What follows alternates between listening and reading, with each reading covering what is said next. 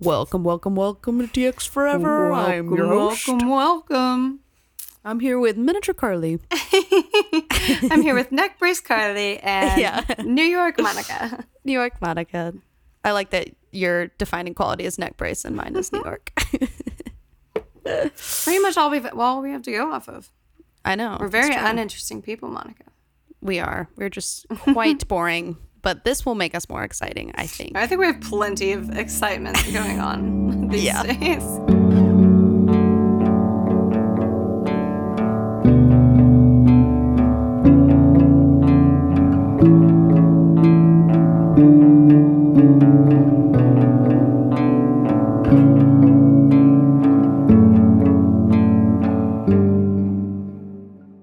All right, y'all. I'm Carly.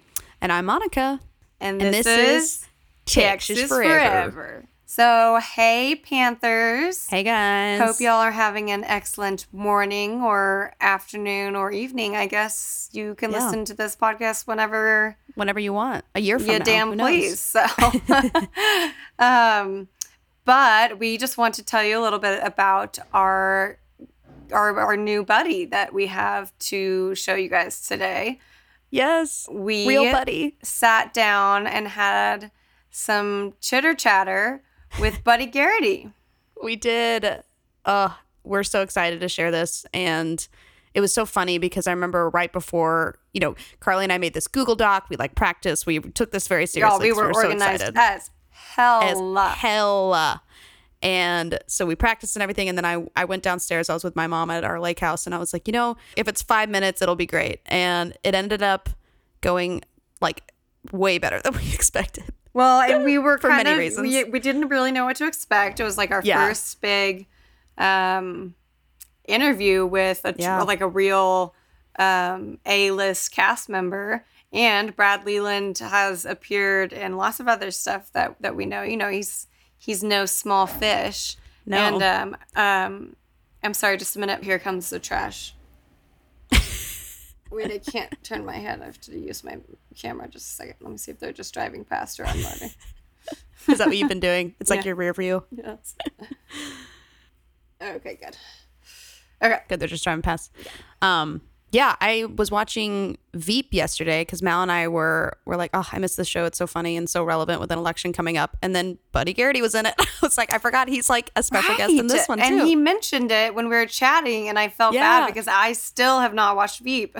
Oh, so funny. That would be a good binge for you. Yeah, it's definitely super high on my list, especially after I finished West Wing. I didn't finish West Wing. I stopped before they changed showrunners, but... Gotcha. But yeah, so we didn't really know what to expect interviewing our first sort of A-list dude. And, we went through his agent and we had a very specific amount of time allotted. And we weren't sure if he was going to kind of clock in and clock out, Right. We were sort of prepared for any level of interaction or whatever he was able to give us. But he ended up being the absolutely most charming and sweet, adorable man. We had a blast talking. We were laughing our heads off together, and he just totally floored us in how charming and amazing he was, and how much he was willing to talk to us, how much fun it seemed like he was having talking to us, and all the stories he was able to give us. So we're just so excited to share this with y'all.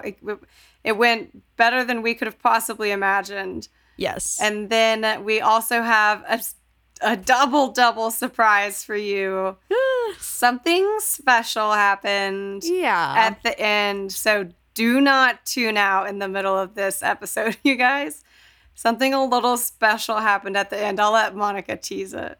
Yeah, so we're sitting there and we're nearing the end. And I also just wanted to mention, of course, I'm stressed out because my sound wasn't super good. And then I'm just praying that it's recording. I'm texting my family to be pray that this is recording because this won't happen again. And then Carly and I are on the Google Doc. I'm should we skip ahead? Because I'm worried about time. And then we mentioned it to him. And he's oh, girls, I got plenty of time. Ask me all your questions. So it was so sweet. He answered literally everything that we wanted. And, but then toward the end, he gets this phone call and he's girls, do you mind if I take this? And, we're thinking like it's his wife or something. We're like, oh, yeah. But it's not his wife. And that's all we'll say. Yeah. It was not his wife. It was not his wife. Anyways, we are so excited to introduce the charming, hilarious, and delightful Brad Leland, who plays Buddy Garrity. Yes, this is the first in our interview series called TX Talks. So please enjoy. We're starting it off with a bang. Yeah, seriously. All right. Clear eyes. Full hearts. Can't lose.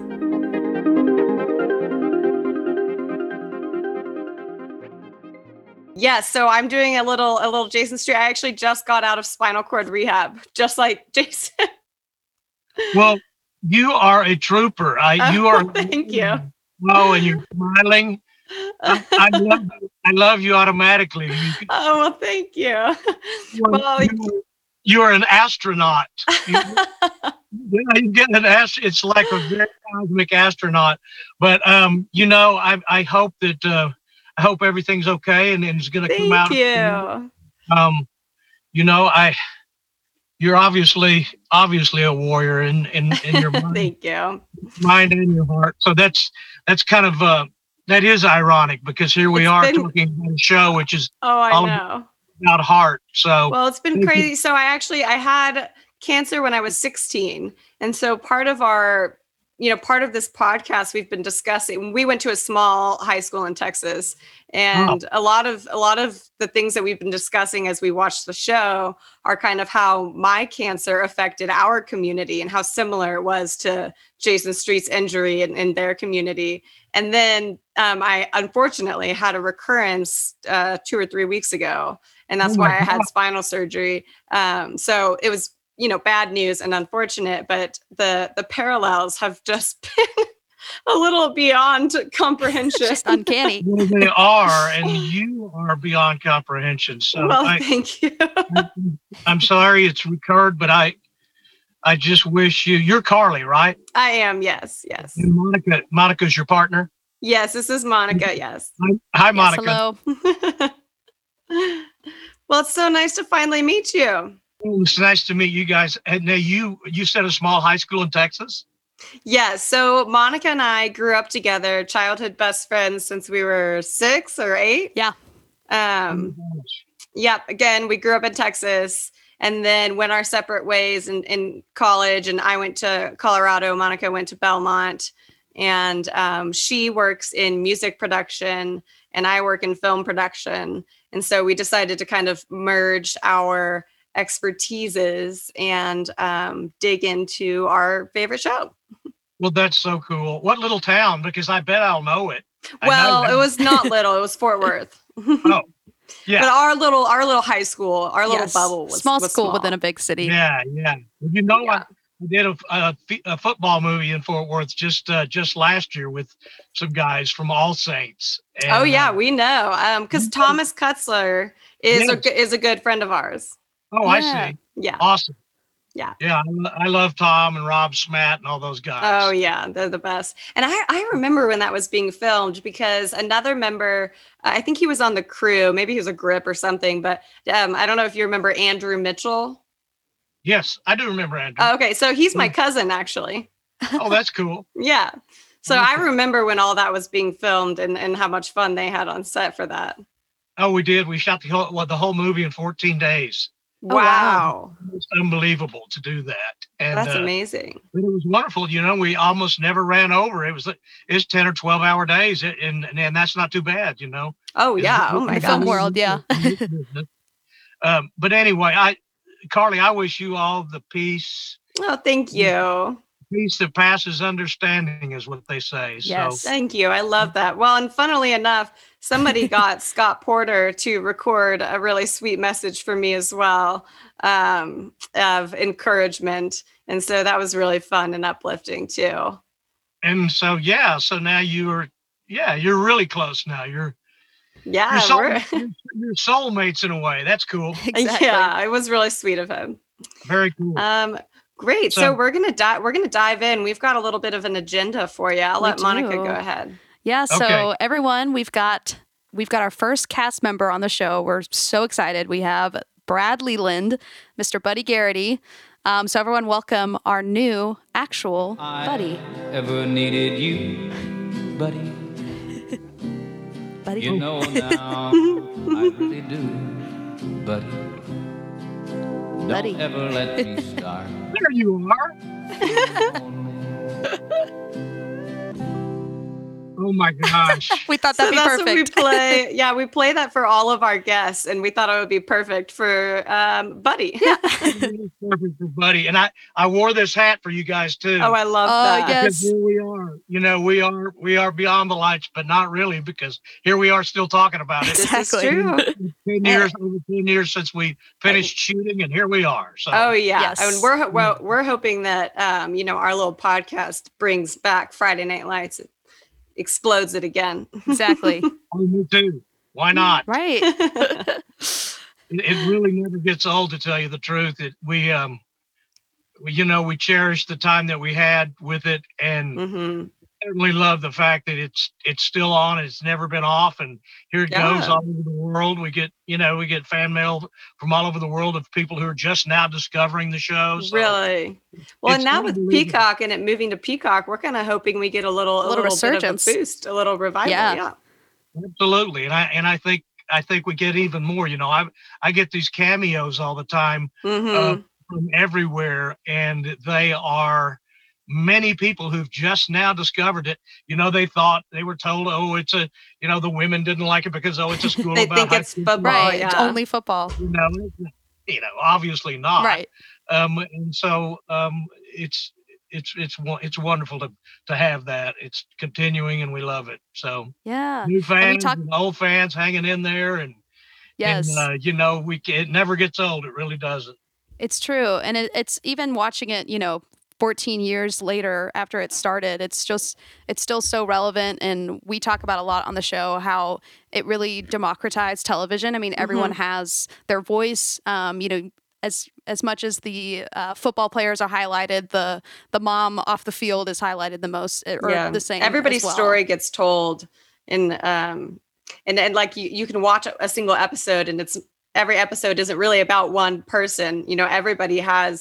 Everybody's story matters. Everybody's story is important. And there's a great article we've talked about it on the show before. I think it was by The Atlantic, that talked about how Friday Night Lights really helped democratize, or at least invented that style of democratizing TV, to where like every character's story really matters. But first of all, we're going to start off and just tell our listeners how we made this connection. So our childhood friend, I guess at this point, high school is childhood. But our friend, shout out to Thomas Kutzler, who was one of the producers on The Last Whistle, which was the film that was made in Fort Worth that starred Brad Leland. And we just want to thank Thomas for that connection. We're so excited to be here with Brad today.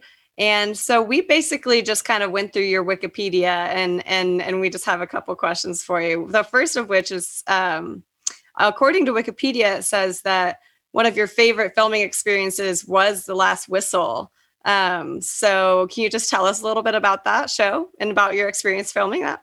Well, I can tell you that, it was one of those incredible things that happens where an actor gets a call like 2 weeks before they're about to begin filming and says, we want you to play the lead in our picture. And I was like, what picture? Right. Send me the script. So they sent me the script. Of course, I loved it. And I thought, this will be fun. I absolutely never thought about playing a coach, especially after all those years of Friday Night Lights, and just thought, well, that's that for football, for me, for my career. But then to have the chance to actually play the coach, which, I mean, after all, Buddy always wanted to be the coach, right? Oh, yeah. That is true. We don't know. Maybe he did, maybe he didn't. But he thought he was anyway. Right. So it was just a wonderful thing for me. And after I read it, I said yes. And within, just a week after all of this happened, we were shooting. And like I said, we shot the entire picture in 14 days, which was incredible. Wow. And Rob asked me, he said, Brad, is there anything special you would like? and I thought of something, and it certainly was taken from another great director, one of the great directors of all time, and I stole this from Quentin Tarantino. But I said, Rob, I knew it was going to be a very young group. Most of the people had just graduated from USC, or many of them just a couple of years before, so they were all not new to the business. Well, they were not new to the filming and to the truth of making a film, but they were sort of new to really doing it. And so I said, I really would love it if no one had a cell phone on the set. Oh, I like that. Which is what that's what Tarantino does. And because when we're doing a film, why are we on our cell phones? Right. We don't need to be. Now, maybe the producers do, and maybe somebody involved with the cast needs to be on the phone, of course, but what we would do is that we would step outside. So there was not a cell phone on the set, which made people actually talk to each other and sing songs. Yeah, right. And interact and develop their relationships. Talk about our jobs. And so that was one of the most important things to me, and then to have everybody do it, and you know how all of us, not just the young people, but all of us live with that device in front of our face all the time. So to actually be on a set where you didn't have a cell phone and we could concentrate on the work and trying to to make a film like we used to, and there weren't cell phones, and people used to talk to each other and have a good time on the set. So we really became close friends for that, and I think the work was better because of it. So that's one thing that was important to me. And then, being in Fort Worth, it was important in that my daughter not only went to TCU just recently. Oh, wow. Yeah, my little brother is a Horned Frog as well. We're a big TCU family. Yes, we're these. Attaboy. They do this, but I do this mostly because I'm a Yes, I hear you're a Raider. Yeah, I even do this, believe it or not. I mean, they were so sweet to us in Austin. I had to do this, but anyway, the point I was trying to get to, I guess, was just that I don't know, where was I? Being in Fort Worth. Yeah. And you see, my uncle was a famous TCU football player from back in the 30s. He was actually the fastest man in the United States in 1930. I believe it was 34 or 35. Oh my goodness. His name was Cy Leland, which is where I got my middle name, which is why Your middle name is Cy? It's Leland. No, my last name Williams. Leland. I knew that. Oh, Leland. Oh, I see. Yeah, so gotcha. So Uncle Cy was the fastest man in America at that time. 9,600 in the 1930s, which is flying. Oh and my he gosh. was the starting running back, and he was the leading rusher in the United States that year with 7.2 yards per carry. Oh, wow. And so I had this Fort Worth connection. My grandmother and granddad had lived there, so it was wonderful to go to Fort Worth, which to me is one of the great little big cities in Texas. I mean, it seems like a small town because it's so friendly. It's so different than Dallas. And it is. Oh yeah. We love Fort Worth and obviously, Dallas. But it's a big difference, Yes. Just the feeling, the people, and it just feels people are just more friendly. Yeah. And there's just something that's wonderful about Fort Worth. Not that I don't like Dallas for lots of reasons, but yes, no, Fort Worth definitely has something a little special to it.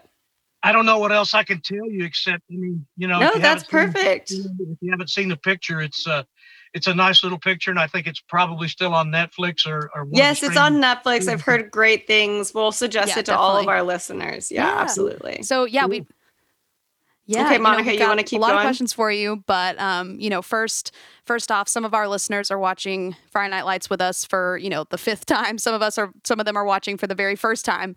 So why don't you tell us your role on the show and just kind of your overall experiences, Buddy Garrity? I know it's a big question. Oh my, that's a big question. Right. That's quite broad. Okay, now. I can only say, that I could go on and on about the 5 years of, what I would consider, bliss as an actor. Yeah. the thing that we all knew from the very beginning was that, you know, um, we knew from the very beginning, just because the pilot was so good and was so strong, and you know, having the film come before us, so people had a bit of an idea what was happening, but then to take the TV show to the level that it took it to, we knew at the very beginning that we had lightning in a bottle. We knew that we had something special, and we all became very good friends in the beginning. Pete Berg met with us in the very beginning when we had a dinner with the main characters sitting around a table, and a couple of the producers and another director. And they talked about, he talked about the fact that we would own these characters. And that's where the whole idea became true, that we did so much improv. And although, you know, Friday Night Lights, NBC would the writers would write the script over months. It would be approved by the studios and the network, and they would send us these finished, polished, wonderful scripts. Right. If we felt they needed to be adjusted or tweaked in any way, or if we thought a scene would go better or a speech would go better this way, they gave us that freedom. And on the very first day, before we even started shooting, Peter took us into this dinner and told us all that these are your roles. This is your show. So you've got that. Yeah. And that was unheard of at the time. People are trying to. Oh, absolutely. Yeah. But nobody did that. And especially on network shows. And that included the blocking and the action and everything else that happened. So we literally many times did not even rehearse a scene. We simply came in, we knew what the scene was, we did it. They would shoot it, of course, with 3 cameras, 3 steady cams from different angles, which gave it that, you know, gave it that sort of that feeling that you were always a fly on the wall watching. Right. That's really intimate. Yeah.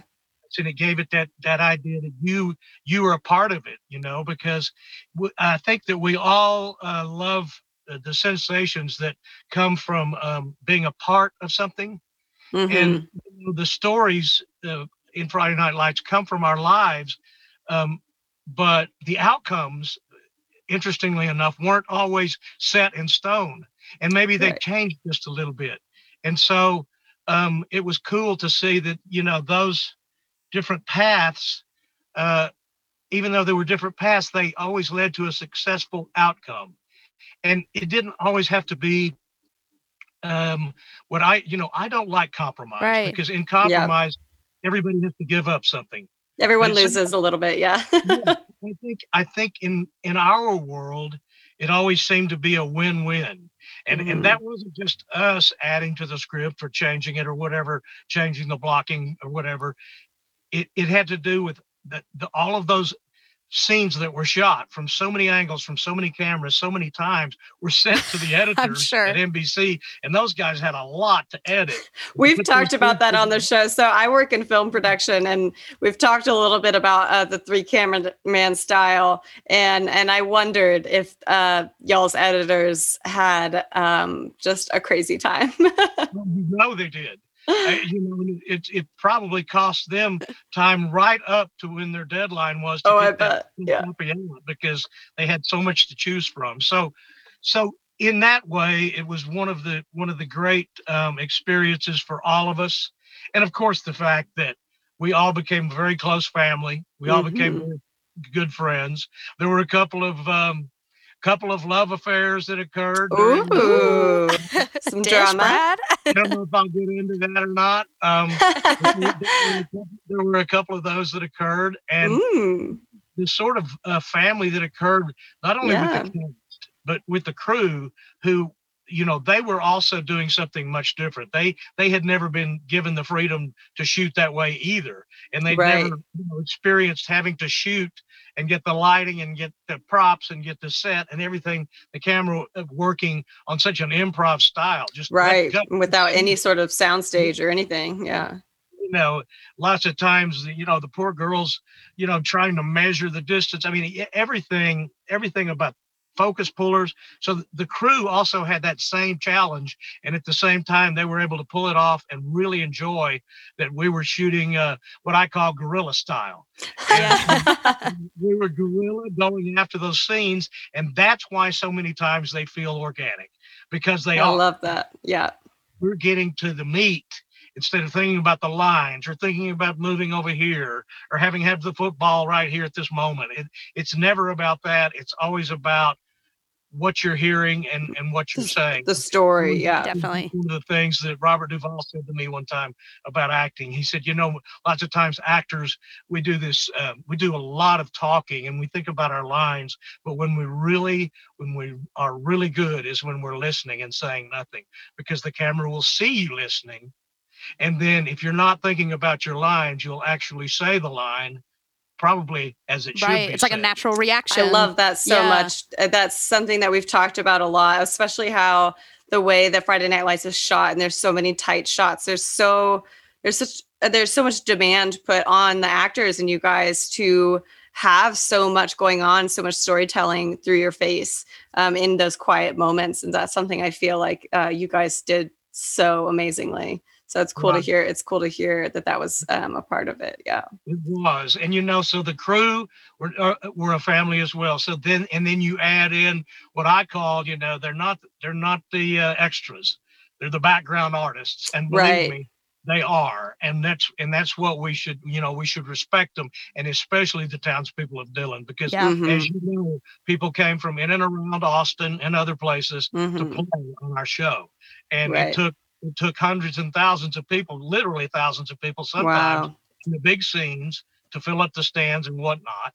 So you're talking about all of these people who not only came and enjoyed, being a part of a television show, which many of them had not been, but they came back year after year for 5 years.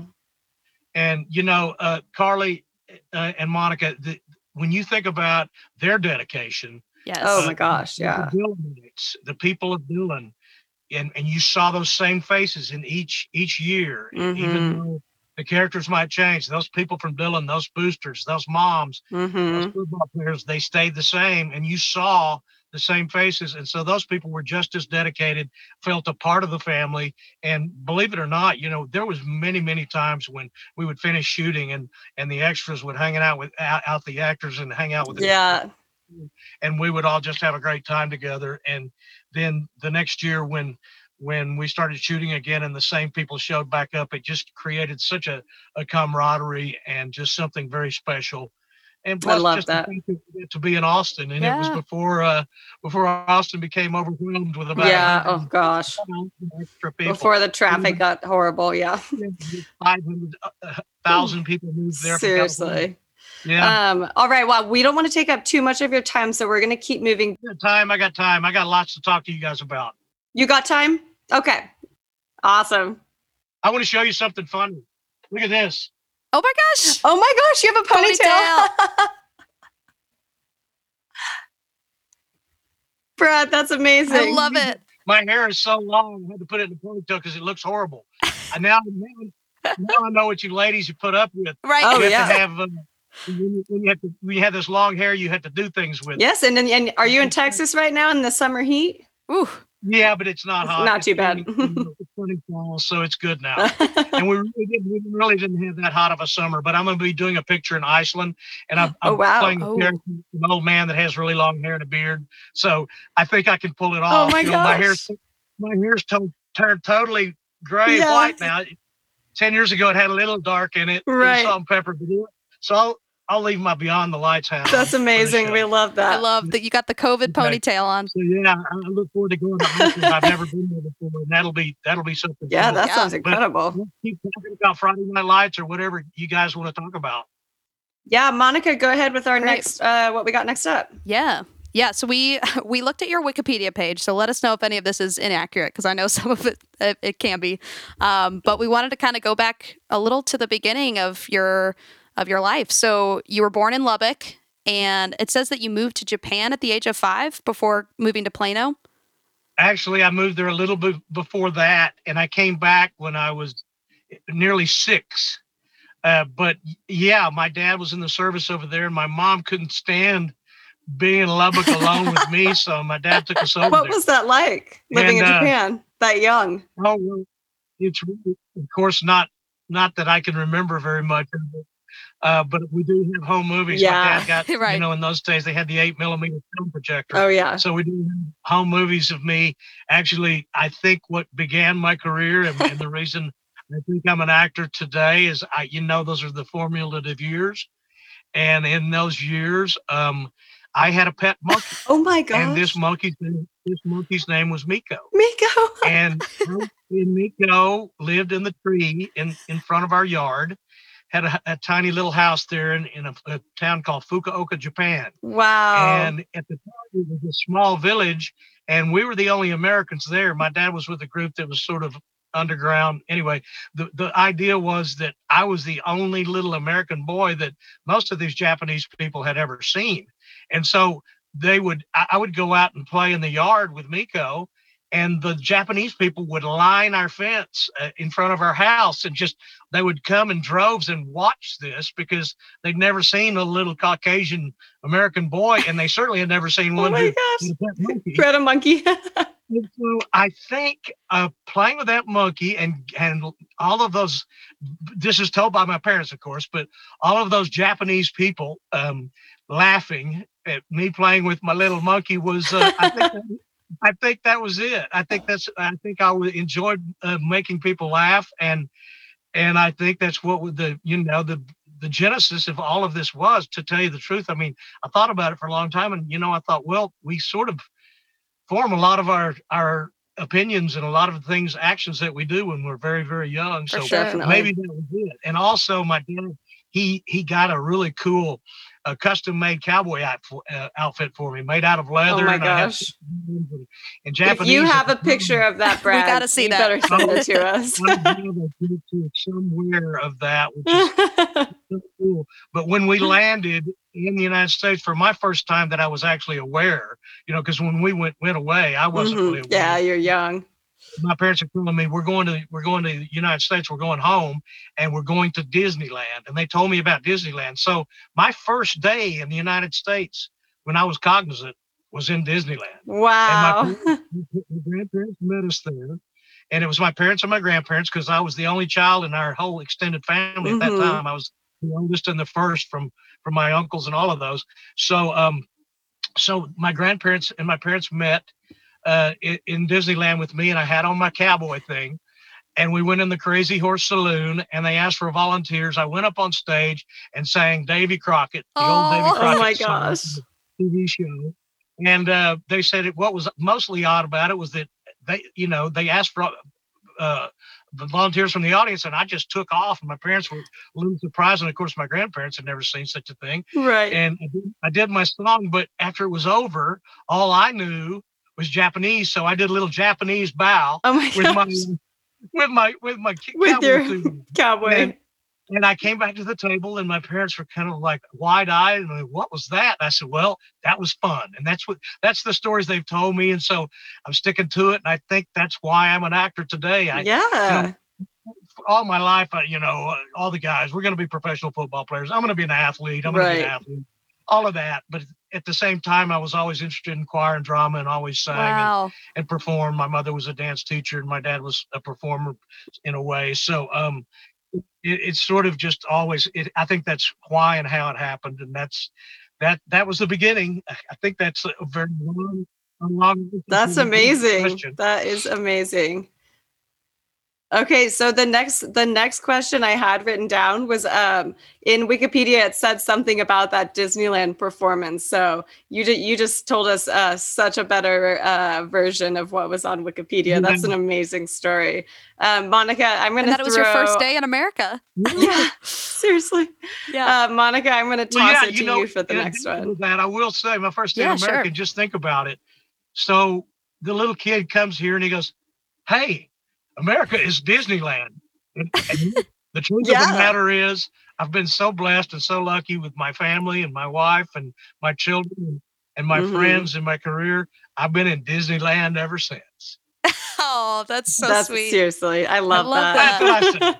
Yes. Go ahead, Monica. That's amazing. Yeah. Well, yeah. So then it says that you played football, no surprise, at Plano, but it looks like y'all won state in 1971. Yeah, tell us about that. Oh, this stretches right into the show, so I'm glad you asked that question. Yeah. Perfect. I didn't get to play because I tore up my knee, and so Oh, I was gosh. on the sidelines with a cast.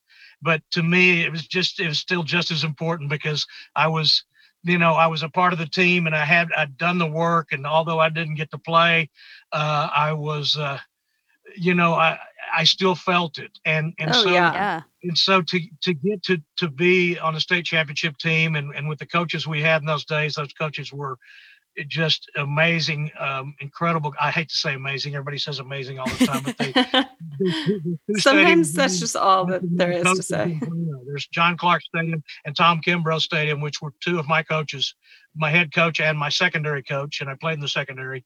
And and now there's two stadiums in Plano named after them because they were such great leaders and inspirational for all of us. And so it was a tremendous time to get to be in Plano because it was still a very small town, and and yet we were hooked on to a big city. So we had the best of both worlds. We had the small town and the big city, Yeah.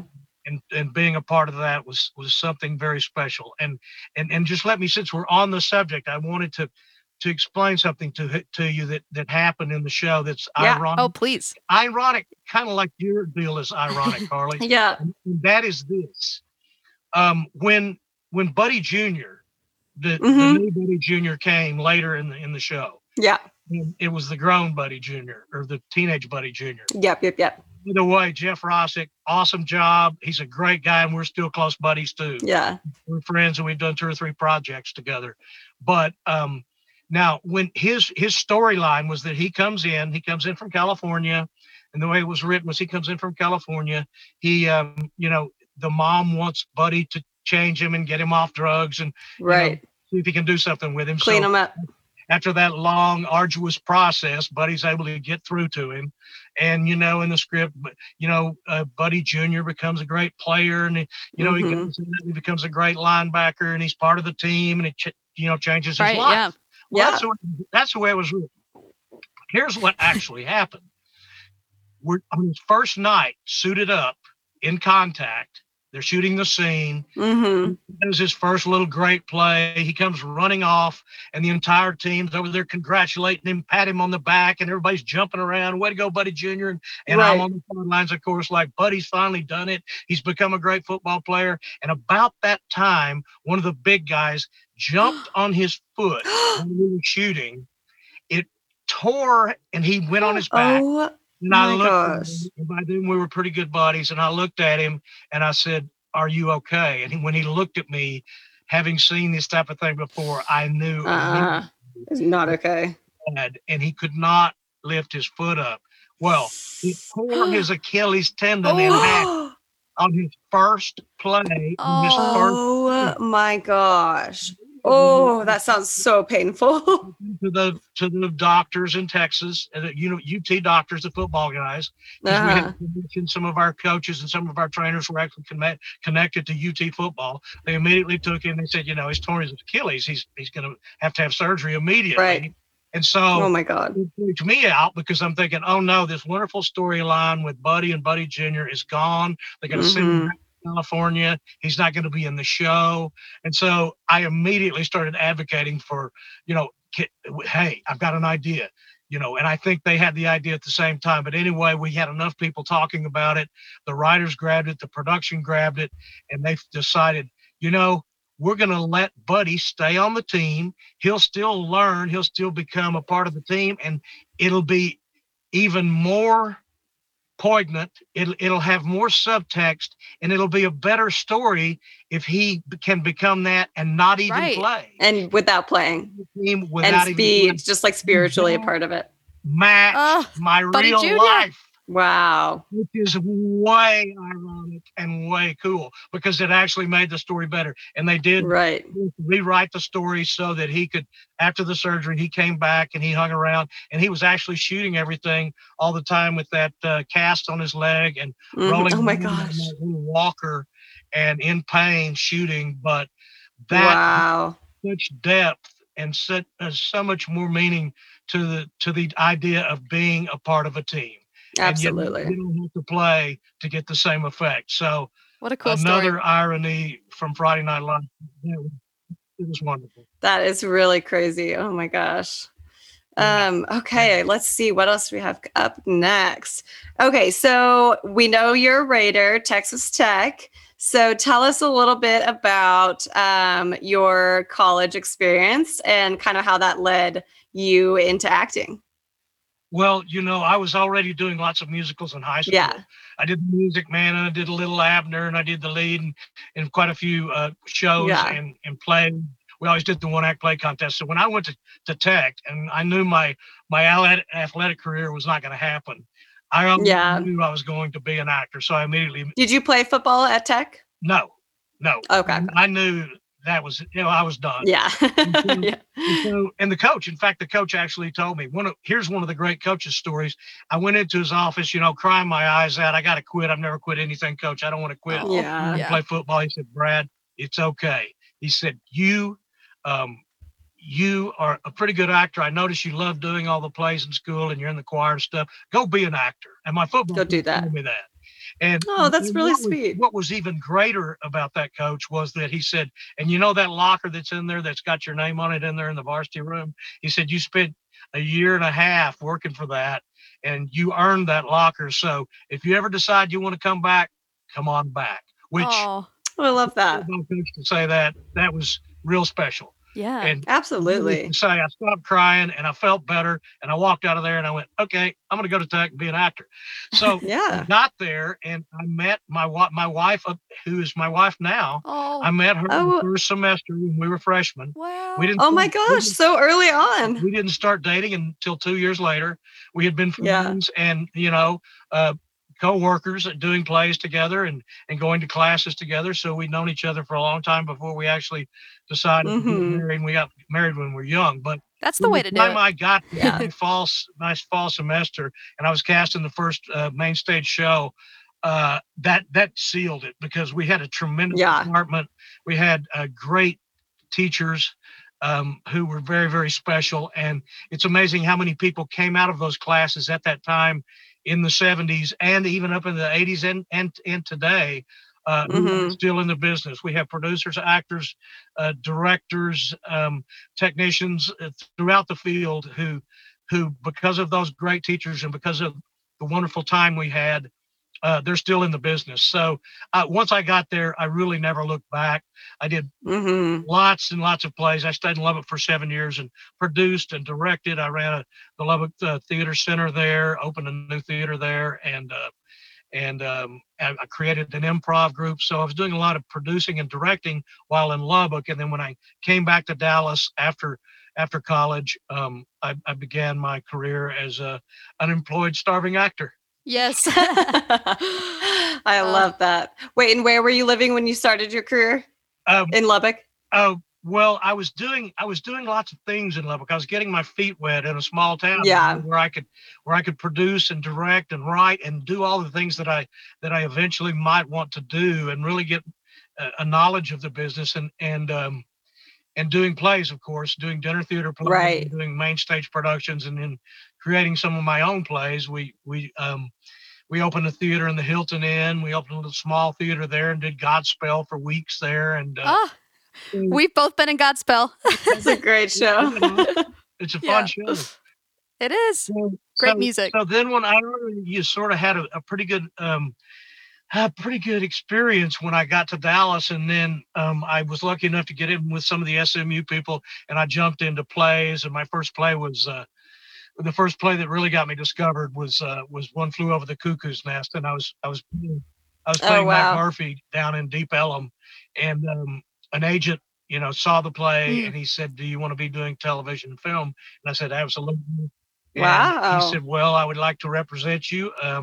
So I told him that I would like to be in to see these casting directors. I knew who they were already.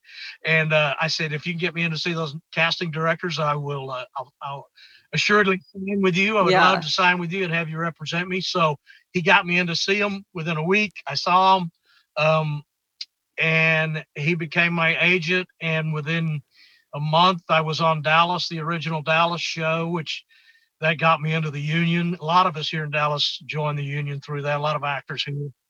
And Mhm. then right after that is when I did Yes. Silverado Mhm. with all the the future to be big time stars. And so my first TV show was the biggest television show in the world at the time. And my first feature film was a giant Hollywood Western picture. Okay, Yeah. we want to talk Yeah. about that. Yeah, so very, very lucky to say the least. I think, we Texas all kind of get Chainsaw. lucky, but it's all about, they say luck is when preparation meets opportunity. So I got some opportunity. And I'm not lucky. Absolutely. That's kind of the way it looks. That's just always how it happens. Okay, yeah, let's talk about Texas Right. Chainsaw Oh my gosh, Massacre. no! It's a nightmare. No.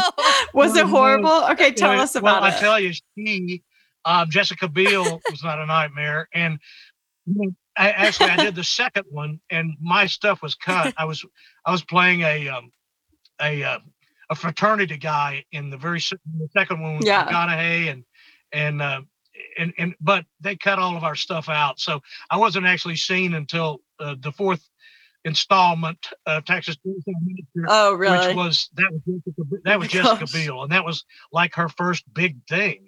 And I got on the set. Really? We were near the end of shooting by the time I got there, and this girl had been put through the ringer. She was so worn out, and so it was a German director who they worked her really, super really hard. hard. They had, she'd been there for 2 or 3 months, and it's Texas Chainsaw. I mean, it's grueling anyway. And so I got there, and it was a night shoot. We shot outside of Austin, and I had to learn to drive a big 1966 18-wheeler, which I my have driven a big truck before, but certainly not a 1966 model. That is a whole new ballgame. Right, that's so a little learning different. to drive the truck and then experiencing Jessica Biel, who I knew immediately when I met her that she would be a huge star. It's kind of like when I did. She just blows. She was so. They had beat her to death, but she was such a trooper. She never complained. Wow. It was just brutal what they made that girl do. But I worked with her all night for 2 nights, and we shot those scenes. And she impressed the heck out of me. It was kind of like when I did Love in a 45, which was one of Renee Zellweger's first pictures. And the same way with Renee, because my scene that I had with her in Love in a 45, as soon as she walked out, and she was probably only 20 years old, she was, she stole the show. And, she ate up the camera. She ate up the screen. She was just brilliant, and you could tell it was off and on, and she just had it. And then to see it again in Jessica, and to get to work with both those fine young actresses, and now look what's happened to both of them. Mm-hmm. Well, we were always big fans of Jessica Biel because wasn't she Seventh Heaven? Oh yeah, yeah. We grew up with Seventh Heaven, so we were always big fans. I know that really, that took her off. So those are great experiences. And again, both of those were shot near Austin. So I've done a lot in Austin. Yeah, I believe it. Yeah, it's such a popular filming area. Okay, our next question is one of our favorites. We're super excited to talk about. So, one of our favorite shows of all time is Parks and Rec, in your cameo episode, and we want to hear everything about it. Oh my gosh. Okay. Kill shot. I got a little story to go with this. Okay. Okay, let's go. Bring it on. Okay, it's a good question because here's the deal. Before I went to Tech, for some reason, I always wanted to go to UCLA. Mm-hmm. I wanted to go see UCLA and be in the theater department there. But I also wanted to go to UCLA and play football. So this is all before all of that happened. So all my life, I want to go to UCLA and be a part of that and be in the movies and blah, blah, blah. Well, they called me to be on Parks and Rec. Oh so my gosh. I go to LA to be on Parks and Rec, and the character's name is a killer. I mean, his name is Fester Trim. Fester Trim, are you kidding me? And I got there, and before I opened my big, huge mouth, and I said, what is this name, Fester? Because I was about to say it out loud. I think Paul Rudd told me, he goes, Brad, that's one of our lighting guys. His name is really Fester. Oh my And I was gosh. so, You're like, oh, it's a okay, real person. Fester. All right, I'm Fester. So I'm Fester. I'm so glad I'm Fester. Hey, Fester, how's it going? Oh So my anyway, gosh. Fester Trim was a blast, and I noticed this again. I'm there. I'm in my trailer on the campus at UCLA. We're Mhm. actually shooting that scene on the stage in the UCLA theater. Okay, And and there. Okay. here's my dream coming true again. I'm finally on stage at At UCLA. And UCLA. it happened 50 something years later, right? Oh my gosh. So, Yes. so our dreams come true in weird time. God has weird Oh, well, moments. that we know. Yes, his timing, is beyond us. It's true. That's right. And we know it's this timing. So Yeah. that was the story about that. And of course, um, the whole thing was just so much fun. And I got to say, Yeah. What was that she, set like? Amy Poehler, well, we're on stage at the Yeah. theater. Yeah. And the entire theater at UCLA was full of extras. Oh, right. Yeah. So we stood up there all day shooting that scene, and all of us were standing at those podiums basically all day, over and over, doing different parts of the scene and all of our little different segments. And um, so I loved it, and it was just another one of those Yep. times. That's amazing. But Amy Poehler was, a great leader. She was Mhm. hilarious. She was tireless because she's running back and forth from Video Village and running back and forth, producing and directing while she's acting. Mhm. It was so interesting to watch her, and she's got on heels. Of The whole course. day, She's just heels like a and powerhouse. she's a powerhouse. She's hilarious. She's kind. She's a great businesswoman, and I just really enjoyed working with her. Yeah, She absolutely. She was almost exactly like Julia on Veep. Oh my gosh. Dreyfus. Yeah. Yeah, and working with that group was incredible. That was mostly shot in Baltimore, although we shot some in LA. But I Yeah. shot a lot of that up there. And Julia was just like Amy, just intelligent. She was the leader. She was tireless. I remember she had been at work for 12 or 14 hours one day, and I had a scene with her where she really didn't need to be on camera. They could have used someone else, Right. but she stayed at 2 o'clock in the morning Of to do her course. lines with me because she's a pro, and she knows it matters, if Oh, the other yeah. actors somebody to play with. Oh, well, and And she's she just one of my all-time heroes in the film world of just doing it all and being a woman and taking control and just as talented as she is. Oh my goodness. I can't imagine what it would be like to even be in the same room as her. absolutely, she's so sweet, She's just tiny, something else. tiny little woman. Oh yeah, but she not is tiny. not tiny at all. Gigantic. Yeah, it just takes up the whole room. Yeah, she got a gigantic brain and a gigantic sense of humor, and She's plus amazing. all the other people on that show were tremendous. Yeah. And, Yeah. they were welcoming, Mhm. and just to stand in the Capitol and stand in those buildings and do things was surreal. Right. And how is Paul Rudd? Tell us about I'm sure he's the nicest person ever. Is he? Absolutely, Yeah. he's a totally nice guy. We had, we're standing at those little podiums on that stage all day, and we had pads and pens, and so I was just standing there all day doodling and writing down my lines Yeah. and coming up with things and just pages of legal pads of stuff. And I've been doing that for hours. And I walked over to Paul and I was talking to him. And I looked down at his legal pad. It was exactly the same. Oh my gosh. Just drawings and stuff. And I Doodles. said, yeah, we're passing the time. He goes, yeah, I don't know what I'd do without this. I said, yeah, it's pretty good to have this. That's So, amazing. yeah, and he was, the consummate actor, obviously. Right. Yeah. I love it. Okay, well, Monica's it. audio is back on, so I'm gonna Yes, pitch to thank her and let her goodness. take the next couple questions. Yes. Few. Okay. Yeah. So kind of to wrap this up and bring it back to, obviously our favorite role of yours, Buddy Garrity. You gave us a great kind of overview at the beginning, but we have some more specific questions, just moments that we really like about your character or just think are really important to the show. And so I wanted to ask you about kind of the father-daughter dynamic with Minka Kelly.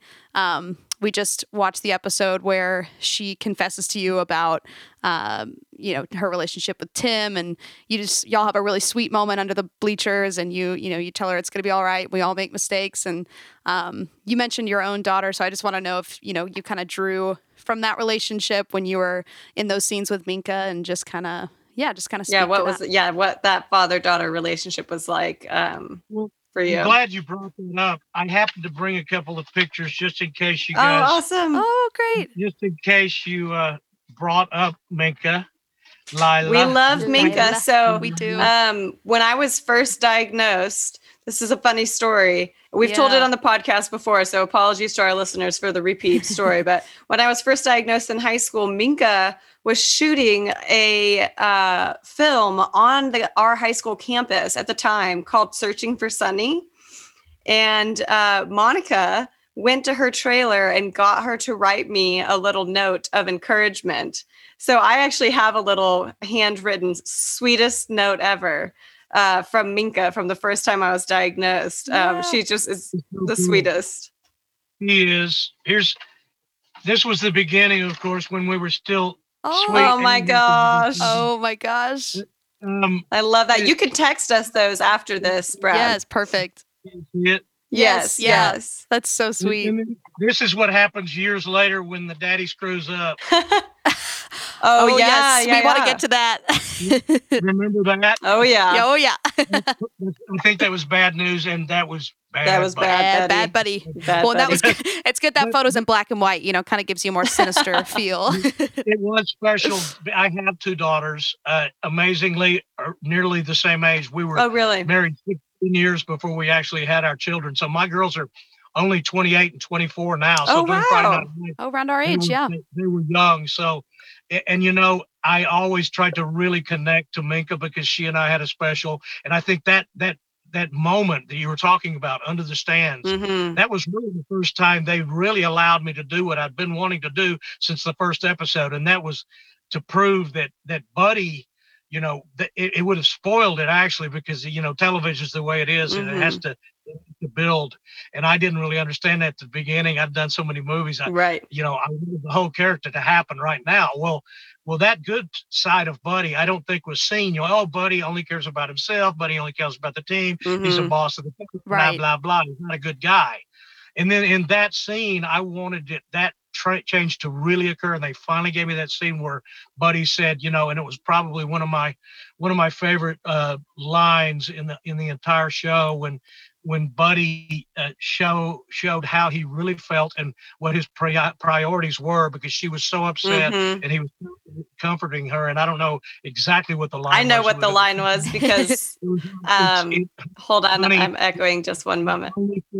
It's only, you're my daughter. It's only football. Yes. Something like that. Yep. You're my daughter, Yeah. and that to me was very special that they finally let the real Buddy come out, even though many people might not have believed that that's what he really felt. I really wanted that to punch. Oh, it punch did. out We just recorded that episode, and we noted two of our favorite Buddy lines. One of them was that because she says, "You've never left a football game before," and you say, "Well, it's only football. You're my daughter."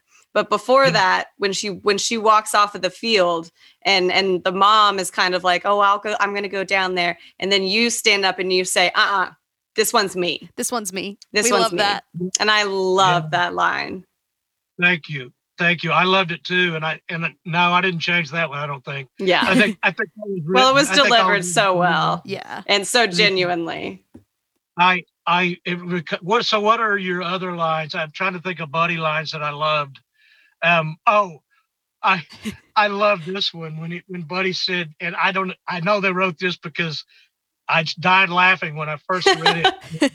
When Buddy says, "You can't fake boosterism." What? Boosterism. Boosterism is a thing. Yes, if you didn't right. know. It lives within all of us, or Buddy-like people. It lives there, so Yes. you can't fake it. It's real. Right. Another line that we Listen. love. My dad actually says it all the time. We love when you go, "Let Coach Taylor finish his riblets." That's a small one. Finish his His what? riblets, like little Oh. ribs. Oh, We love yes, it. riblets. Oh man, I Funny love that. riblets. And I don't think I'd ever said riblets in my life. You know, we don't say riblets. I We say didn't even rib. know what riblets were. I didn't either. Okay, Monica, you want to take the next, or no, I'm going to take the next. Yeah. Okay, so now we're going to take it a little turn into Bad Buddy. Yes, Bad Buddy. So Okay. I want to hear about your thoughts and kind of what the experience was like as Buddy. And for our listeners who have not watched yet, we're about to get into a little spoiler area. So feel free to fast forward because we're going to talk about seasons 2, 3, 4. So Buddy takes a turn and he sort of dives into alcohol as his marriage sort of unravels. And I just want to hear what it was like for you to play that sort of unraveling of Buddy. Well, of course, drama. Drama is our friend. Yeah. We love it. Yeah. And I always thought, even though he's going through these things, it's human. There's a lot of humans that go through this, Mhm. and let's just hope that they're going to write redemption. Let's just hope that he just doesn't go completely straight down and never come back. Right. I trusted them that this was short-lived, and it's always fun to play the bad guy. Totally. And Peter Berg even said this to me one time. It was on another picture, actually, and it was on Deepwater Horizon that I Mhm. most recently did with Wahlberg Oh, yeah. and Kurt Russell Yeah. and John Malkovich. Oh man, what a joy! Oh, I can't imagine. Name drop them because I love them so much. But anyway, that whole idea of Peter said, Brad, a bad guy never thinks he's a bad guy. Oh, I love that. And that was a great actor thing to think about, because if you think about a bad guy, you think, oh, he's bad, but really he's not. He doesn't Mhm. think he's Right. bad. He thinks he's fine. Yeah, he thinks he's fine. So Buddy kind of didn't think he was fine there for a minute. Mhm. Of course, trying to get Pam back. I mean, Mhm. I really wanted that to be true, that, Yeah. I'll do anything to have you back. I still love you. I'm sorry. That was a real I'm sorry. But Mhm. point, most wives I know don't return. Yeah. from Right. that. Yeah. That's hard to You know, recover from. Yeah, that's hard to recover from. So, and it was so hard to recover from that this is funny. Buddy, if you will notice, after his badness, and doing what he After did, Bad Buddy. after Bad Buddy, you notice that the writers never gave him a date, a girlfriend, a wife, nothing. That's so Oh, I true. have not noticed that. They don't give him another They don't woman reward ever. him for what he did. He didn't. And I would say, hey guys, we got another season. Is Buddy gonna have a girlfriend, or does Buddy get another wife? Does Pam come back? Pam comes back, right? It'll be great. Pam will come back because she'll see that little Buddy became okay. She'll know that Buddy's okay, so she'll come back because she'll get tired of Tree Hugger guy. Yeah. Right. And she didn't get tired of Tree Hugger guy, and she never came back. I kept Right. thinking, and I asked the writers, is Buddy ever going to? No, you have to pay for your set. I really liked that they did that. Me I think too. it was very realistic. Yeah. I'm like, oh, gee, thanks, guys. So anyway, that's why Buddy never. Yeah. They were told that was tough on Yeah. Buddy. I agree. Yeah, Yeah. that was a hard time for Buddy. Yeah. But I loved all of Buddy's reactions to the tree hugger Yes. guy. That was always It was so hilarious. realistic. Yeah. Oh my Well, gosh. and that's a good segue too. Kind of our last question is, what did you think about the season 4 or 5 change up? It was a really bold decision, but kind of necessary. Yeah. And I just wanted to know how it, affected the writers and the cast, and how y'all kind of made that transition. Well, we had no idea Yeah. what would Right. happen, and we didn't know that some of those actors would be leaving. Yeah. I don't know that we knew it. We didn't know that somebody as insignificant as Michael B. Jordan was going to come. Oh along. yeah. Now he's so huge. Yeah. This guy is like, oh yeah, he was in The Wire. Yeah, he's okay. He's only the biggest movie star in the I entire know. world on the planet, And so I think Friday Night Lights was good for him, Yeah. as well as every one of us. I mean, just think Yeah. about it. Yeah. Every one of our careers, Jesse Plemons, all the young we people. love him. Very few of those young people had large careers before that. Scott Porter had done Mhm. quite a bit. A lot of them had not done a lot Mhm. before Right. that. Jesse Plemons had. He was a child actor. I don't know if you knew that. Did we know And, I that? think I did actually. Yeah, he was. He actually grew up in Mart, which is outside of Right. Waco, Yeah. and they won the state championship. Oh my So gosh. Jessie had the experience. Yeah. Yeah. In fact, Mart, Texas has won the state championship 3 years in a row Oh my right goodness. now. Oh, wow. Wow. And, it's a small town, but so Jessie had played, and what I was trying to get to was, that last season as they changed, it was surprising to me what they Yeah. did with Buddy for him to get rid of the car dealership and open a restaurant, Yeah. and all of that. Bringing in Buddy Jr. just gave it so much more life Yeah. for me, and it gave me such a great storyline to play out in the end. It's true. It fleshed And, Buddy out a little bit more in For those later sure. seasons. Yeah. Yeah, it gave Since him you kind of guys a are talking redemption. about that, here I'm sitting here in my truck, so I happen to have this. Let's just go ahead. Oh, I love that. Great. Because we're going to take a picture at the end. So that's perfect. Perfect. Okay. Well, There we you were go. going to ask, are you a lion or are you a panther? Right. Well, as you well know, the Lions became defunct, Right. and Buddy went right back to being a Panther. Yeah. Yep. He even had a Panther golf cart, which I really loved that.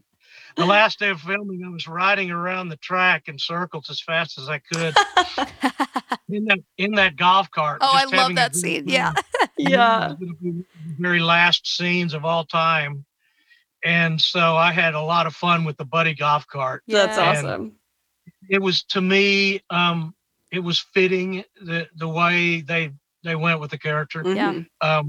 Other than, what happens in the future is that Buddy does have another girlfriend, I think, At the end. Yeah. or maybe Pam comes back. I don't know. Something good happens. I Mhm. know that. Yes. Because it was all leading towards good. So Agreed. I think being back with the Panthers is a good thing for Buddy. Yeah. Even though one of my favorite lines that we talked about earlier is when Buddy finally had it with those Dillon guys who were trying to usurp Oh, him. yes. Mhm. He's not a Panther anymore. Right. I love And that that- moment. That was a biggie when he said he wasn't Yeah. a Panther. But he got to go back and become one, and that was fun. I wanted to talk a little bit about. I didn't tell you guys that some of my favorite scenes. Yeah, I thought tell about us. them Oh, immensely. please. We had a scene that was completely cut. Now you saw the beginning of it, but the scene where the coaches and Buddy are in the hotel room and they're playing at the Christian school, who are very racist. Oh, yeah, And- yeah. So we're having a poker game up in the hotel room and we're having some beers. Mhm. And, Coach Taylor leaves, and then the scene pretty well ends with these guys playing poker. What actually happened was we continued shooting, and those coaches and I all got pillows, and we had a mock football game with pillows. Oh my And we were gosh. tackling each other all over the room, tearing up that hotel room, knocking over chairs, jumping over beds and making great pillowcase catches. Oh my And gosh.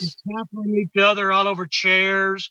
And so they kept shooting, and we improv this whole scene that was all of this stuff. Yeah. And it was one of the most fun scenes that all of us did on the entire show, because it was just so much, grown men in there doing little It's boy like stuff, full-time Right. playtime. just full-time playing in front of the camera. love And we that. thought, oh man, this is going to be the greatest, most hilarious scene in the whole show. Well, of course they cut it. Of And course. The second part, they let us film even more. So we tear the whole room up, and the hotel room is decimated. And now they cut to the next morning, and everybody's stretched out, sprawled out. They're all hung over, and they had this big fight and blah blah blah.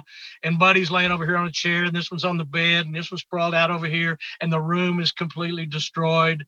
And they cut, and it's now morning, and they open, and they see them all in there, and they're snoring, and it's going on, and then all of a sudden, from over there in Buddy's chair, you hear, Oh my gosh. and they kept it. It was They like kept it in. They were rapping, and they were going, Brad, you're really doing that. I said, no. I said, I did that with my mouth. They go, you did not. It sounded too real. And I kept doing it. Oh my And they God. kept laughing. And so we did it for a long time, and we laughed until we were Oh blue. my I gosh. love And that.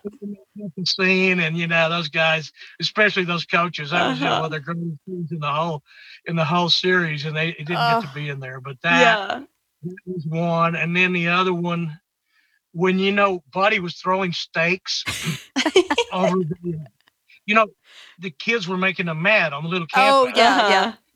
And Buddy Yes. got so mad, and those were really nice steaks, by the way. Those Dang. were 2 or 3 Ribeyes? inch real. They were real ribeye. Dang. Guys would give us that sometimes. Kyle would cook bacon, and when we were cooking things, we'd cook things. So I was going to really cook those steaks. So Yeah, absolutely. So we're having them, and then the director asked me to get mad and throw the steaks over the trees. So I threw a couple of those gorgeous ribeyes over the That trees. felt weird, throwing a beautiful ribeye over into the trees. Steak over the trees is horrible. But what happened was they moved the cameras. So now I'm throwing them over a different set of trees, because these are just over trees and hedges out in the wilderness, Yeah. And so on the first take, after we moved the cameras, we're back in there, and I'm getting the steak to the steak part, and I grab the steaks, and I'm throwing them over I'm mad, and I'm throwing them over the tree, and all of a sudden I hear this, ow, ow, ow. Oh my gosh. And the makeup and hair girls were over there, and those steaks hit them right in the head.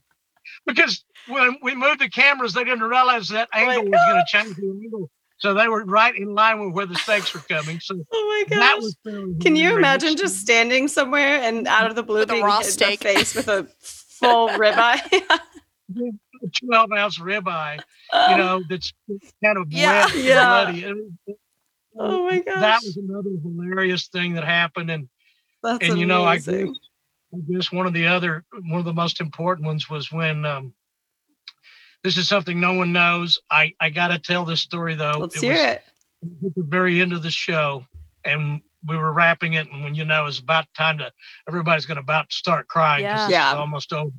We knew it was going to be over, and Kyle and I had one of our final scenes together. I think it was our very last scene out at the field, and we were, in the show, it's there where Buddy and Kyle are leaning up the fence, and they're talking about something. I don't remember what it is. It's about how the change is going to occur, and everything's going to be okay, and everyone's going to come, blah blah blah. But the prop guy came up to us before we shot the scene, and he goes, "Guys, you want to have some fun with the guys back in LA, with the editors and the producers and the network execs and the crew tonight? You guys want to have some fun?" We're like, "Yeah." He goes, "Okay. When you start the scene here, I've got some props for you. Y'all use these props." So he handed us a little bag, and he walked off.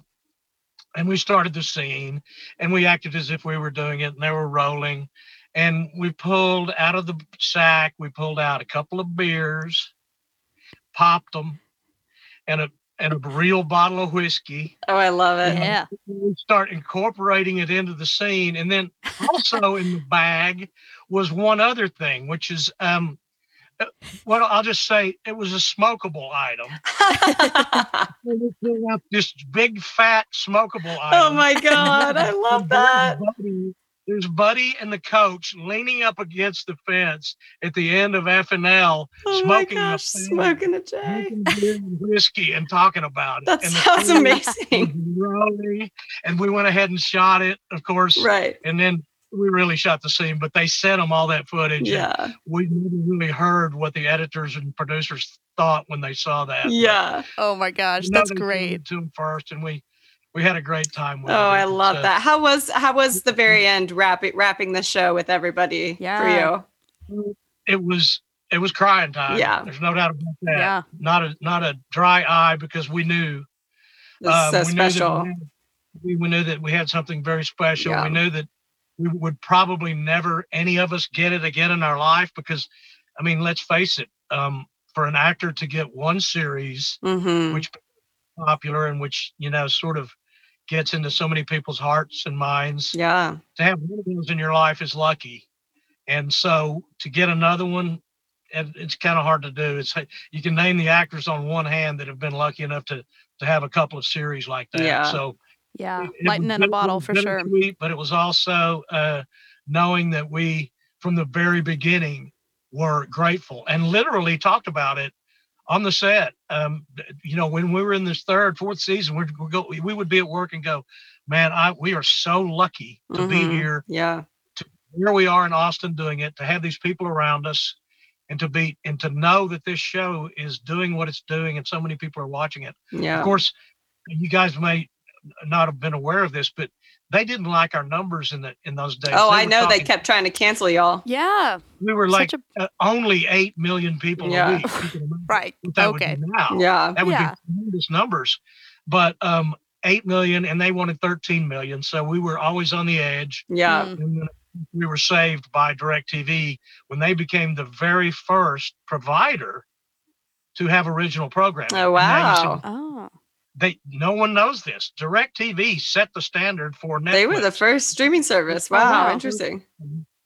They weren't making anything. Mm-hmm. DirecTV was just a provider. Okay, gotcha. And then for them to take the show, and they provided half the cost with NBC. Mm-hmm. And for that, NBC gave them the right to show it first on DirecTV. So you saw the last season or the last 2 seasons on DirecTV before you saw them on NBC. Interesting. Oh, okay. Yeah, I didn't know that. What we have today, which is all the television comes from the distributors. Right. Oh, right. Yeah. All the originals departments.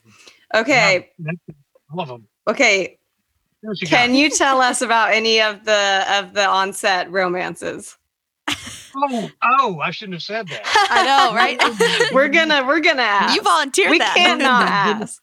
I could be in huge trouble. Let me see if I can do that. I still talk to Minka on her birthday every year. She follows Maybe me. Just hints. Maybe just hints. Well, let's just put it this way. There was a relationship in the beginning, which occurred between 2 of the characters in Friday Night Lights, that was also occurring in real life. Got it. Okay. We'll take that. Okay, I definitely know who you're talking about. It's one of those deals where no names. Right. And then there was another one that's really actually very cool. One of our main cameramen and our script supervisor on that show, and they have children now together. They've been married. Oh my goodness. Sweet. Over 13 years they've been married and have children, and they're just the happiest couple. You're so unsuspecting. That's sweet. When we were shooting, we never knew that this was about to happen, and so that happened. And am I forgetting another? I'm probably forgetting one. I got to tell you all this. I can't think of another relationship off the top of my head right this moment, other than. A real relationship was that I got to throw this in there. I did get my real daughters in the show. Oh, you did?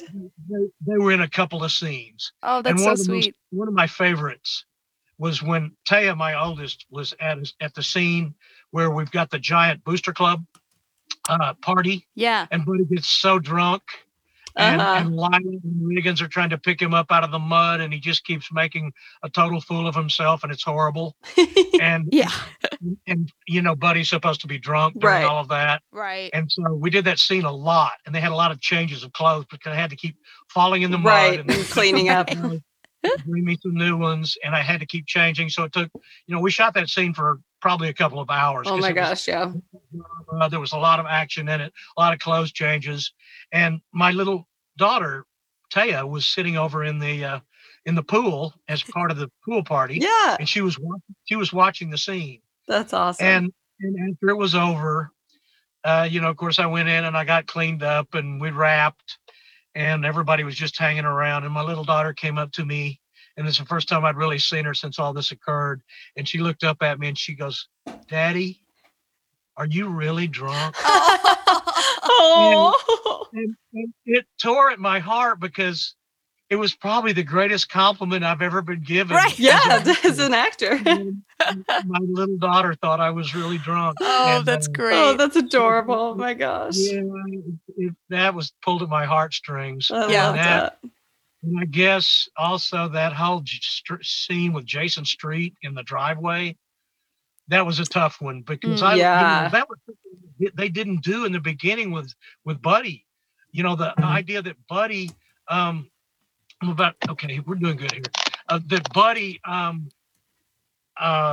did not get to prove that how much he loved Jason. I mean, in the very beginning, in the very first episode, there was actually a scene where Buddy was in the room with Jason, like Coach was, but they couldn't have both scenes. Plus, they didn't really want to show that side of Buddy in the beginning. But when you think about it, Buddy was going to marry his daughter. That was going to be his son-in-law. He was the quarterback. Buddy loved Jason Street. Right. Oh, yeah. Oh, my gosh. He felt horrible when that happened to Jason. Right. They couldn't really give you that at that time. They had to be careful with that. Right. So we didn't get to see that. And then when I had that talk with him when he was in the wheelchair and I gave him that serious talk, I remember it was freezing that night. Really? You could see our You see your breath, yeah. And it was all of that talk about, what are you going to do if you're in this wheelchair? Are you going to be able to have children? How are you going to provide for these children? That scene was really important to me. Well, this is the first time Jason really got that reality check about his future. I mean, he's only 16 or 17 or whatever, and it's so hard to think about those things as an adult. Even I was a young adult with cancer at 16, and you have to be pushed into thinking about when you're 30, what about kids? What about how are you going to do insurance? And, you have to have a Buddy Garrity in your life to push you to get there and to think about those things. Yeah, and then people don't realize, it's funny but there's so much of the show that's just true. Mm-hmm. Yeah, absolutely. We all lived it. And that's another thing. That's why people all over the world are watching it and say, oh, this is only in Texas. Oh, Texas is the only one that cares about football that much. Wrong. We just happen to have more. Right. We just happen to have more players and more high school players. That California actually has one more high school than Texas. Yeah, California's got football out the wazoo. But we have 50,000 more high school football players than they do in California. That's crazy. And they have one more high school than we do. Hang on just a second. I gotta. Yep, go for it. Yeah, absolutely. I gotta grab this. Let me see who's this. Yep, not a problem at all. Take your time. Hello. Kyle, man, what's going on? What? It's Kyle. What are you doing? Oh my gosh. Kyle Chandler. It's kind of a good time for you to call. What? What are you doing, man? Nothing. I was calling you up just to say hello. I haven't talked to you in a while. What are you doing? Well, I'm sitting here talking Friday Night Lights with Carly and Monica, and we're doing a little our podcast TX Forever. We're doing a little podcast, and now you're in it, baby. Woo! Texas Forever. Oh yeah. Hey, who is it? It's Carly and who? Carly and Monica. Kyle, we're called TX Forever, and we're podcasting live right now. You mean live, like to the world? Well, I mean, we're just recording right now. But it will be released to the world. All right, well, hello, world. Hello, you guys. How you doing? What are you talking about? We're doing great, Kyle. We're talking about Friday Night Lights and, all things how Buddy much Garrity. we love the show and Buddy. It was a fun show to do. It was a lot of fun. Brad and I had too much fun. Oh, well, we heard about that too. Yeah, no, we had a great time. Oh my gosh, it's amazing. What's it about? All Friday Night Lights? It's called TX Forever. And so Monica and I are both, so we're in music and film production. We're childhood friends. We grew up in Texas, and we basically go through the show episode by episode. We podcast about it, and we talk about each episode. And we dig deep, and we laugh, and we have a good time. That sounds excellent. Brad, you're going to have to send me a copy of the podcast so I can lock it in my Yes, please do. Yes, and Kyle, we'd love to have you on. That'd be fine. I'm just excited to just listen to myself talk. Hey, perfect timing. It's a great surprise. I was about to tell this is story. Amazing. Yeah. I was about to tell the story of the time sweaty, nasty, horrible Buddy jumped in bed with you and Connie, and she ran screaming from the room because gross, sweaty Buddy was there. You remember that? Brad, some things in life we Oh my gosh. hard by a lot of things in life, but that one topped the cake right there. I can tell you. Oh Hey, my man, gosh.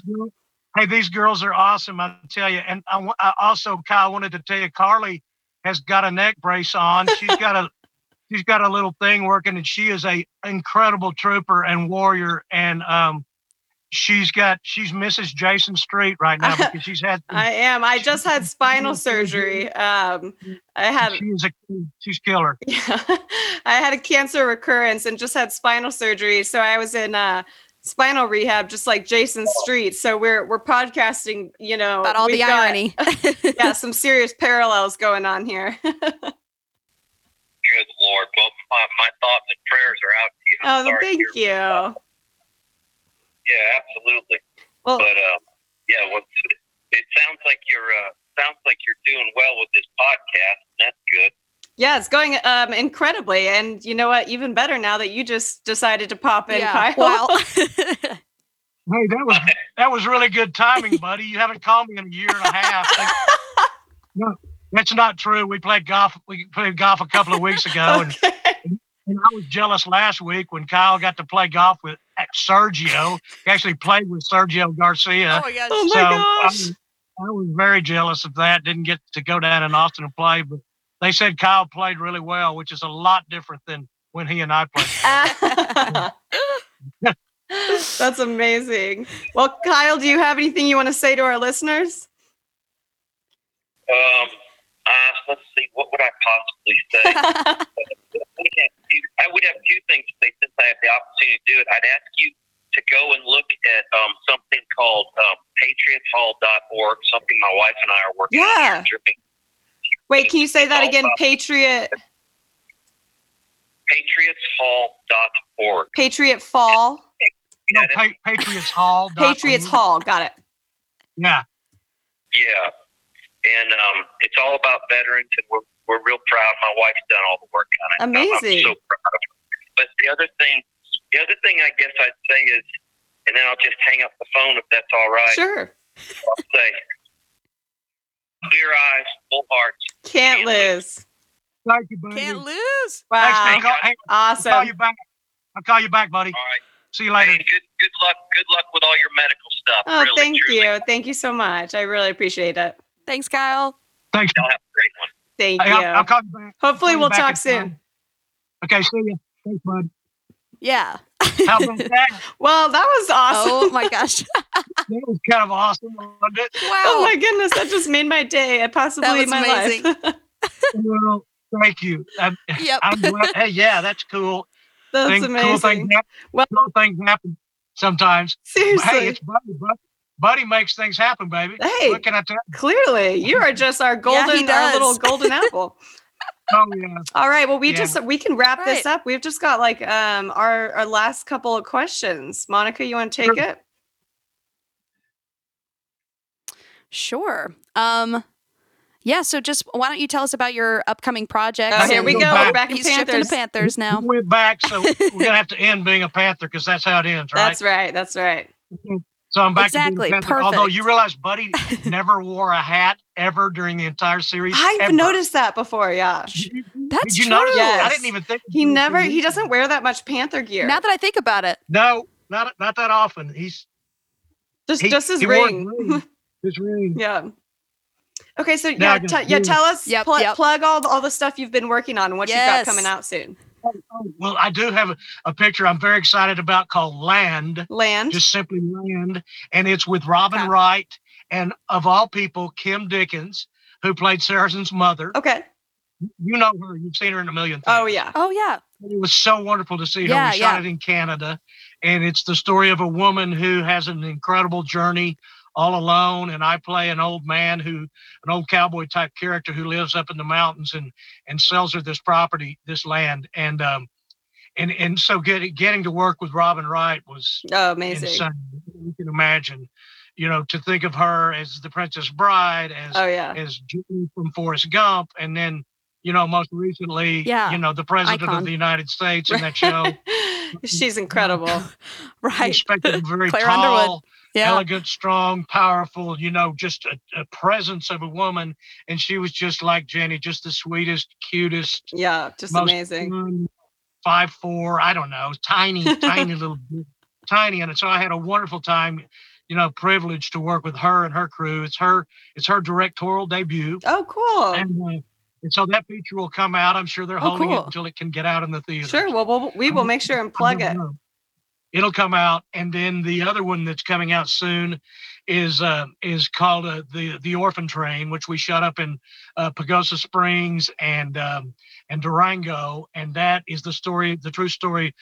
During the Civil War, there were orphan trains that took all of the orphan children from the Civil War and found families for them across the United States by taking them on trains and finding families, farm families, and people to adopt the children that have been left behind. That's a cool story, a true story, and that comes out very soon too. So awesome. Those are the things that are coming, and awesome. And the ones that I'm about to work on are yet to be seen. The protocol is very different right now, of course, with COVID. It's very hard to shoot, and it's going to be a while, I think, before everything cranks back up. Yeah. Here, but everybody's trying to shoot right now, and they're trying to find ways, trying to find pop little like bubbles of time. Pockets of places where people can be, and it's our protocol is actually even worse than the pro athletes. Everybody's it's being checked 3 times a week, cast and crew. You shut down if anybody shows up positive. It's a nightmare. But hopefully this will end soon, and we can all go back to entertainment, which is what we love. Having theater and film and television and sports shut off. That's our main export from the United States. Yeah. People forget that. Absolutely. Entertainment for the world, and here we are. It's sad. It's hard. We'll come back with a vengeance, and there'll probably be some insanely great art created. I bet. And a lot of great independence. I mean, people right now doing it on a shoestring. They're doing independence, and look how independents work. I mean, look at what we're doing in the middle of quarantine. You guys are doing it. I mean, we're doing it right now. We're doing what we have to do. Absolutely. Well, close. I got 5% power left. I think my phone is tired of listening to me. That's all right. I think we're ready to wrap up. You guys, I love y'all. Thank you so much. Thank you. We love you too. This has been amazing. We love you, Brad. Yeah, yes. It's a good. I hope we have a good. I think we have a good show from this. I think so too. A couple of things they don't know, right? Oh yeah. Okay. Oh, a ton. Oh yeah, we do need to take a quick photo real quick. I'll take a photo of us, yeah? Okay. All right, we're going to smile. Here we go. Great. Got it? Got it. Is that good? It's perfect. Yeah, it's good. We'll send it to you. And any of those pictures, Brad, that you want to send us, feel free to just either text or email, and we can include them when we post this. Oh yeah, I can give photo credit to our NBC photographer for sure, and you guys can post up some of these. These are great. Yeah, absolutely. From all over the place, and so since 2 presidents have said it, since Kyle said it, I'll say it, and then I'll end it with one more. All right, let's hear it. With full Texas accent. Yo, yeah. Clear eyes, full hearts, can't lose. Love it. Love it. Texas. Amen. Forever. Amen. All right. Well, thank you so much, Brad. We're probably going to stay on, so you can go ahead and hop off. See ya. See ya. Thanks so much. Bye. All my friends were vampires. Didn't know they were vampires. Turns out I was a vampire myself in Devil Town.